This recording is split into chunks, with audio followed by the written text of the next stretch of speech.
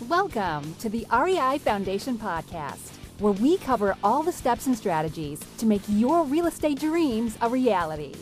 Now your hosts, Jason and Peely. And welcome to another edition of the Real Estate Investing Foundation Podcast. It's Jason here with a Multifamily Monday, but we have a special Multifamily Monday where I was featured again. It's a follow-up from Friday with a follow-up to the 94 unit we brought about a year and a half ago. And on this podcast, I talk about how we went through the refinance after doing the reposition plan on the property. So take a listen, enjoy. Best ever listeners, how you doing? Welcome to the best real estate investing advice ever show. I'm Joe Fairless. This is the world's longest running daily real estate investing podcast. We only talk about the best advice ever. We don't get into any of that fluffy stuff. First off, I hope you're having a best ever weekend. Because today's Sunday, we're going to do an episode called Skill Set Sunday, and the purpose of today's episode is to help you acquire a skill set so that you can then apply those skills towards your real estate ventures. And we're going to be talking about a very specific skill set, and that is a skill set of performing on an apartment community so that you can return 75% of the capital that was invested after 13 months. And this isn't hypothetical. This happened. And it happened with one of my friends, Jason Yarusi, who is back on the show to tell us how he did it. How you doing, Jason? Doing great, Joe. Thanks for having me back. Well, my pleasure. And you're going to add a lot of value to our community through this episode. So I'm grateful you're on the show. A little bit about Jason as a refresher. He's a managing partner of Yarusi Holdings, which is a full-service real estate and construction company. And he has syndicated multiple deals.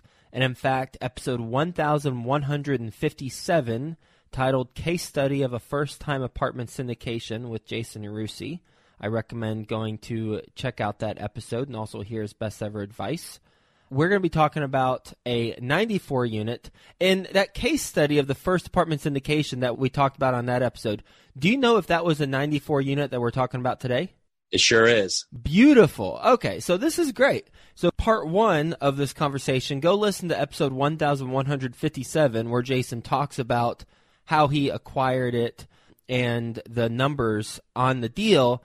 And then we have the benefit of being 13 months later now, approximately, and you've executed on that deal and you returned approximately 75% of the investor equity after 13 months. So let's get into some specifics about that deal. But before we do, how about you give the best ever listeners a refresher just to remind them about your background, and then we'll roll right into this 94 units and we'll focus on the execution during this conversation.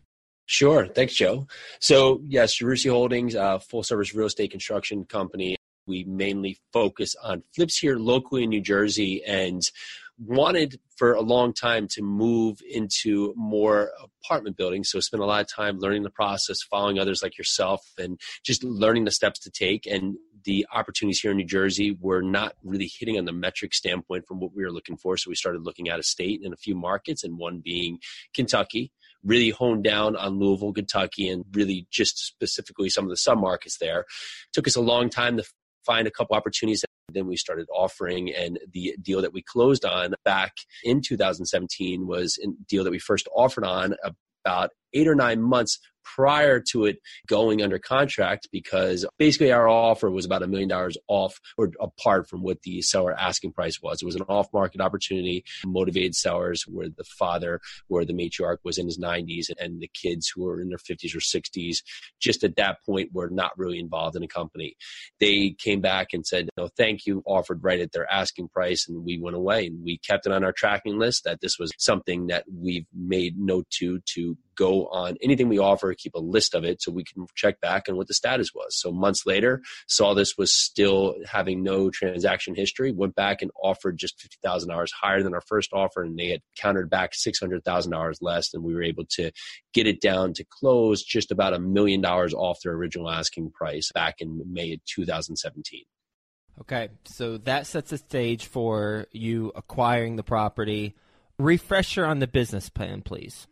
Sure. So Class C property, 1972 to 1975 was 6 buildings built in the South Central submarket. It has a mix of basically, it's an all owners paid property with 2 of the buildings where the tenants do pay some of the utilities, has 2 boilers on the property. All the original windows. It also had basically high flush toilets. And from that, there was many different avenues from a income standpoint that we could capitalize on. One, from just putting in a process for actually screening tenants, application fees, pet fees, et cetera. And then we had rent bumps that were basically anywhere between $75 to $100 under market. So our strategy from the front part was to have a traffic light rent raise strategy. Now, tenants that are in the building just because they're paying under market doesn't necessarily mean that they're bad tenants. They've just been offered less rent. And if I was offered less rent to live in an apartment complex, I wouldn't say no. So we basically filtered based on their collection history, just a level of green, yellow, and red on the tenant standpoint. And basically saying that if they've been great actors, been paying on time, really steady in their performance for the prior owners, that we were just going to do a nominal rent bump. Past that, if they maybe nominal $50 for after, and then $50 after 6 months. After that, we had yellow, where it was something that we were going to go in there and do it. I think it was $65 for the yellow, and then red, where basically there was a few bad actors who were conditionally on the list of having to be filed on, where we'd give them one opportunity where we have to file. They have to pay for filing fees for an eviction. If they came through and paid it, the second time there would be no remorse. We would take it to the action, and we would be bringing them to market rate. So we had that across the board, and we wanted to do this for a point that although we wanted to make sure that we were providing value before we were really taking rents up. So for this, we were making sure that we were going forward and improving it. So one of the first things we did was, of course, go out there and do all the landscaping, complete new signage across the board. Then we started getting into doing other things that can make the property better. We redid the parking lots, other things that ultimately in a value from a bottom line standpoint don't add in there, but from a performance standpoint to the property really just makes it perform better because you're not having a number of issues just with insurance or other things. So we started doing concrete flat work, repaving the parking lots, as I said, and then we did replace 2 of the boilers to start helping on the utility bill. Past that, we went in and replaced all the toilets, faucets, and shower heads across the entire buildings to low E-flush toilets and aerators. That has been a tremendous hit. It actually cut our water bill based on the last 3 months. We've just tracked it again. We're down 32% on our water bill, noting that this is an all owners paid property. That goes right to our bottom line. Has been a huge step for us. It also allowed us that we were able to go back, and it's not really an area where you can build back. So building back is in some areas, if it is an all owners paid property, you will build back tenants for part of the utility bill. It doesn't happen on the 600 surrounding units around us. So it wasn't something we're going to put into play. We also implemented, of course, application fees, which they weren't doing, believe it or not. And simple things as we have an office full-time resident manager on site, office leasing person. The prior office was having trouble with collections, but silly enough, they weren't allowing the office manager to actually take checks. So the person who was the office manager had to refer them to take the check either to the mail or go down 4 miles away and hand it to the office. So just a bunch of things that were very easily correctable for the site. Mm-hmm. We installed move-in fees instead of a deposit. We were finding that people are always of this tenant base are always worried about the deposit, just the level of possible damage it can make. So we got away with the deposit and took that away and put in a set move-in fee just based on preparation for preparing the unit. It's a one-time move-in fee that's less than their deposit. And it's a $400 move-in fee, and then we do a surety bond on top of that, which would cover us for any damages up to 1 month's rent that may incur for the life of their stay. And I believe the surety bond is a $75. I had to double check on that, but that still comes under where they would be paying if it was a deposit, where the deposit would be in the $525 to $550 range. And that covers how much worth of damage? It covers 1 month's rent, depending on where their 1 month is. Okay. Past that, we started using some of the programs in the area to our advantage. It was having an occupancy issue with the prior ownership. We took it on at 92%. Within the first couple of weeks, we had a number of people skip just because they were not happy with rules, which is fine. It allowed us to quickly turn units, where we basically turned about 40% of units now to today. And for that, now we were able to get those units rented up quickly. It's a very workforce-driven area, and we've used some programs. We have dedicated up to 15% of the building for Section 8 and other programs, Home of the Innocents, a veterans program, things that can really help the neighborhood as well. What percent was Section 8 when you took it over? It was about 7 to 10%. There's been some, let's not say difficulties with Section 8, but there's been some change in the process they've done in Louisville where the inspections have changed their protocol and the payment structure has certain delays based on whatever's the government dynamic there. So I know some other owners who have a very heavy Section 8 where payments are coming and they're 3 or 4 months behind. It's been very difficult for them. We've wanted to keep it at a low rate, no more than 15% of units, just so it's a dynamic we can use there, but it wasn't something that was going to cause issues for cash flow if we had to wait 3-4 months. Okay. Just so I am recapping this properly, all the different ways that you ultimately added value, whether it's from an income or expense standpoint, what I've got written down based on what you've said in no particular order, app fees. And how much are the app fees? App fees is $35. So 1, you added application fees of $35. Mm-hmm. 2, move-in fees instead of a deposit, and the move-in fee is $400. Plus, on top of that, they pay $75 for a surety bond. Did I hear that correctly?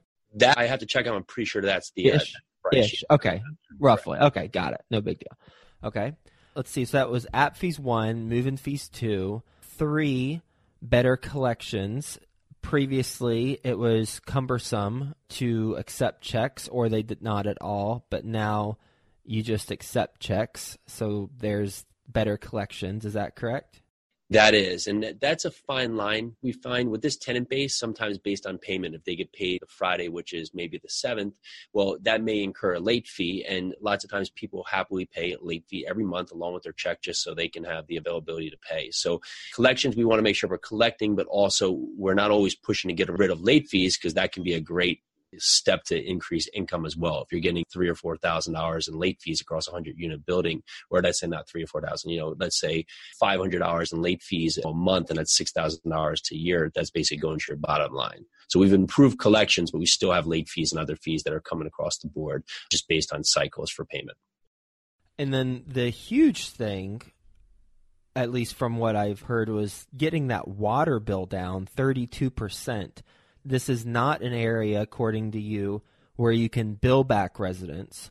So you found a different way or an additional way, if you could do both, to decrease that bill. And how did you decrease the bill 32%? We changed all the toilets out.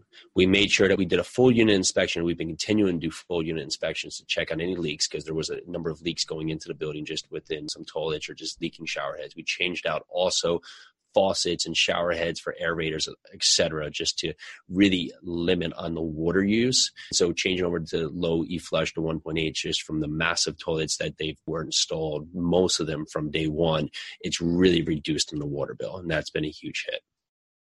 Got it.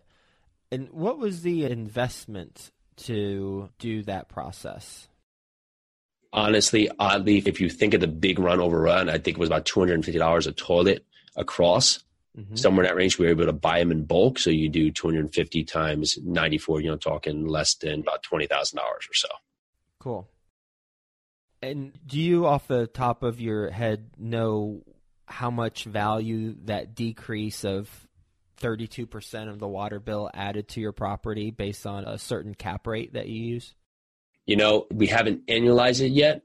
I will say if we're taking 30%, about $450,000. Yeah. Would you do that deal all day long again and again? All day long. All day long. We're actually carrying it over to the next property that we're rolling the investors into. So, and yes. What cap rate did you assume there? Same thing. We actually were at a 7.5, and I'm using this cap rate, 1, based on the area, but 2, based on where the lender put us for the loan and basically where they put us for the refi as well. Mm-hmm. Okay. So that was the 4th thing. 1, app fees. 2, move-in fees. 3, better collections by taking checks. 4 is doing a green program where you decrease the water bill by 32%. And the 4th thing, holy cow, did that have the biggest impact on your bottom line? That definitely had a huge impact. We've been able to get a good amount for rent increases as well, slowly pushing ourselves back up to market. We've also put in pet fees. We were the only complex of 600 units in the area that wasn't allowing pets. And when we did our inspection, there was actually 8 units with pets. So it was a simple thing to put in what was trending right with even the building across the street, $250 non-refundable pet fee and $25 a month for pets. And that, of course, these little additions, they don't seem a lot, but those are things that if you're not going to be bullish trying to push on rents, where we do syndicate. So we have to be careful. We don't want to push on rents and have an occupancy problem where the point we want to offer moderate rent increases, but then now perform better by offering these other opportunities where we can bring in other income and decrease expenses. So 5 would be rent increases, 6 are pet fees. And then you mentioned you did other things like concrete flat work. What is that for anyone who is not familiar with it? Sure. So the first floor is a floating slab and the second floor is a slab. So there were some cracks in the slab that were not structural, but just needed to be patched. There was also patches in the sidewalk that need to be made. And on some of the steps going up, some of the railings had some railing issues where basically concrete would need to be just to stabilize on the railing.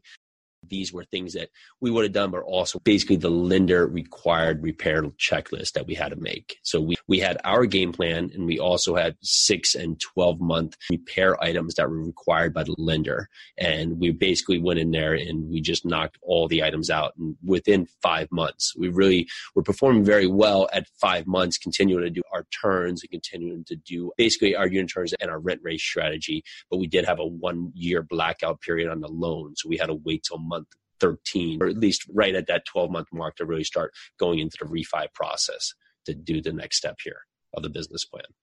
Yeah, and on that next step with the refi process, walk us through that, please. Sure. So performing very well, of course. We did push everything forward. As I said, by month 5, we had all the construction out of the way, and now we could really focus where, being that this was our first deal, we slammed everything at the same time. We were doing the rent raise strategy while we were doing all the corrections to the property, while we were trying to work on collections, then do all the lender required repairs. So we put a lot on the plate, and it worked out great. We have a great management partner there that have in-house construction, and it made the process, of course, with learning experience in there, not everything's always perfect, but it had a lot of opportunities for us to really just capitalize very quickly. So once we got to month 5, we started to really just push on the rent raise strategy. And then once we got through the blackout period, which was year 1, we wanted to go into a permanent loan. We had Fannie 7/6 ARM product, which allowed us to roll into CapEx. And from there, we transitioned to a Freddie 10-year loan product that was basically a fixed rate.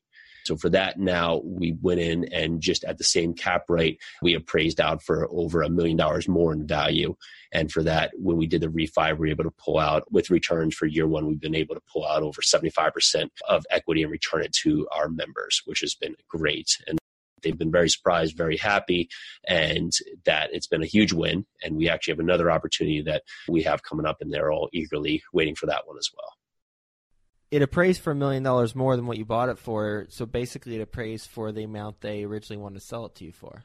Pretty much. Yep. It's funny, right? Yeah. Exactly. But you had to do a bunch of stuff to get there. So you were right on the valuation, right?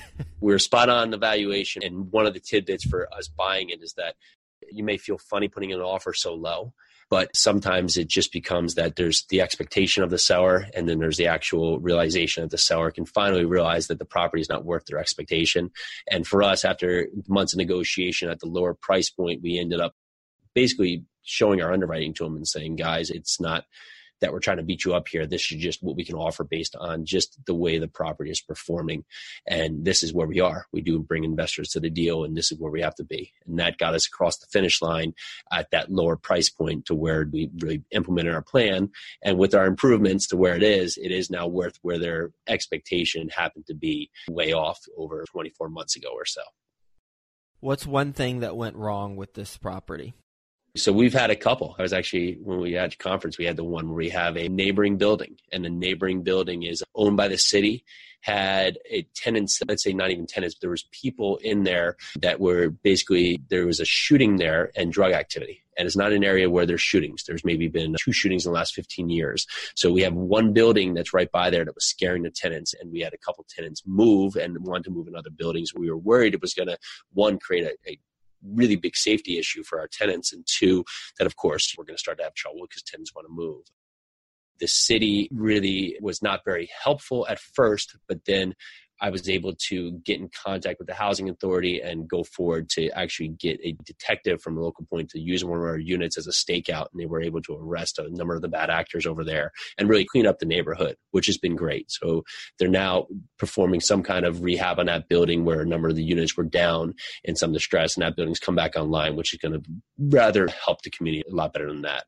Past that, being that it was an older building, we had an electrical issue, which at first state could have been something of a major issue. There was an electrical wire that somehow they got a gas mount into the wire, and it was one of the buildings, just 23 units, shut down the power of that building for a portion of the day. Luckily, we have a great electrical company that works with the management company, was able to get on site right away, and by 7 p.m. that night, all the power was back on.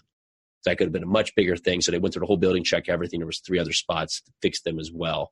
So for us, we wanted tenants there to like where they live, feel safe, and that first and foremost. And with that, it's also provided something on a positive note is we're finding that we wanted to get our tenant base improved just to the point that we have a great tenant base. And past that, we've started to offer referrals for them where they can bring in other tenants. So we're now having about 30 to 40% of our new tenants coming in are coming from referrals, where we offer the tenants who are bringing in the new tenant a $250 referral fee. And that's good because you figure if you have a good tenant, they're bringing another good person to them. And that's been very helpful as we continue to make this a better community for people to live.